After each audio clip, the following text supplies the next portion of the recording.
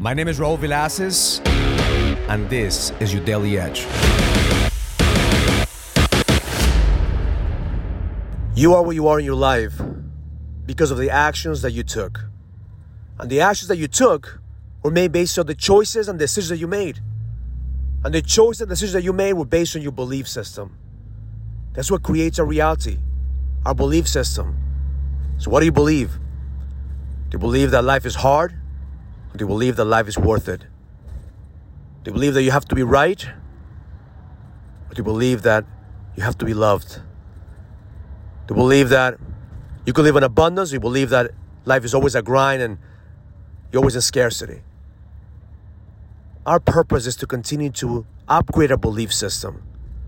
As we continue to upgrade our belief system, we realize that every single time there's a different version of ourselves that shows up.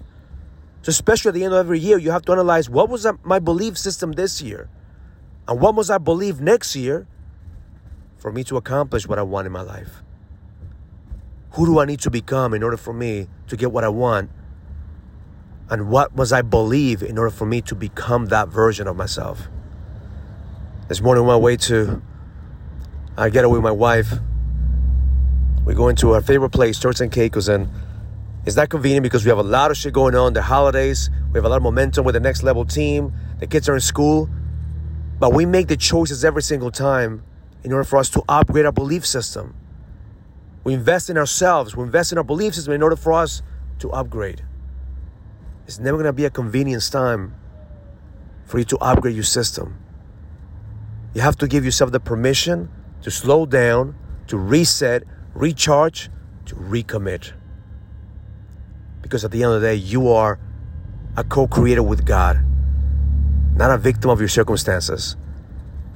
But if you refuse to upgrade your belief system, if you refuse to level the fuck up, every single year is going to be the same shit over and over and over again. And if you have the same problems you had last year, and you're going to bring the same shit next year, that means that you're refusing to upgrade your belief system. So my intention for you today is to ask yourself, what must I believe in order for me to accomplish what I want? What must I believe of myself? What must I believe about the world? What must I believe about God? Because the moment that you increase your belief system, you're going to be able to attract the things that you want in your life. You're one choice away of leading with power. You're one choice away of living in abundance. You're one choice away of having love and passion. But if you refuse to let go of the shit that doesn't serve you, if you live in scarcity, if you live in fear, if you live in the belief system that people want to take from you instead of people wanting to love you, it's not God doing that to you. It's not the world doing that to you. It's you doing that to yourself. Because you refuse to break through and you refuse to believe in something bigger than you. You're worthy of love. You're worthy of abundance. If you're listening to this message, it's no coincidence. It's time for you to believe in something greater than you.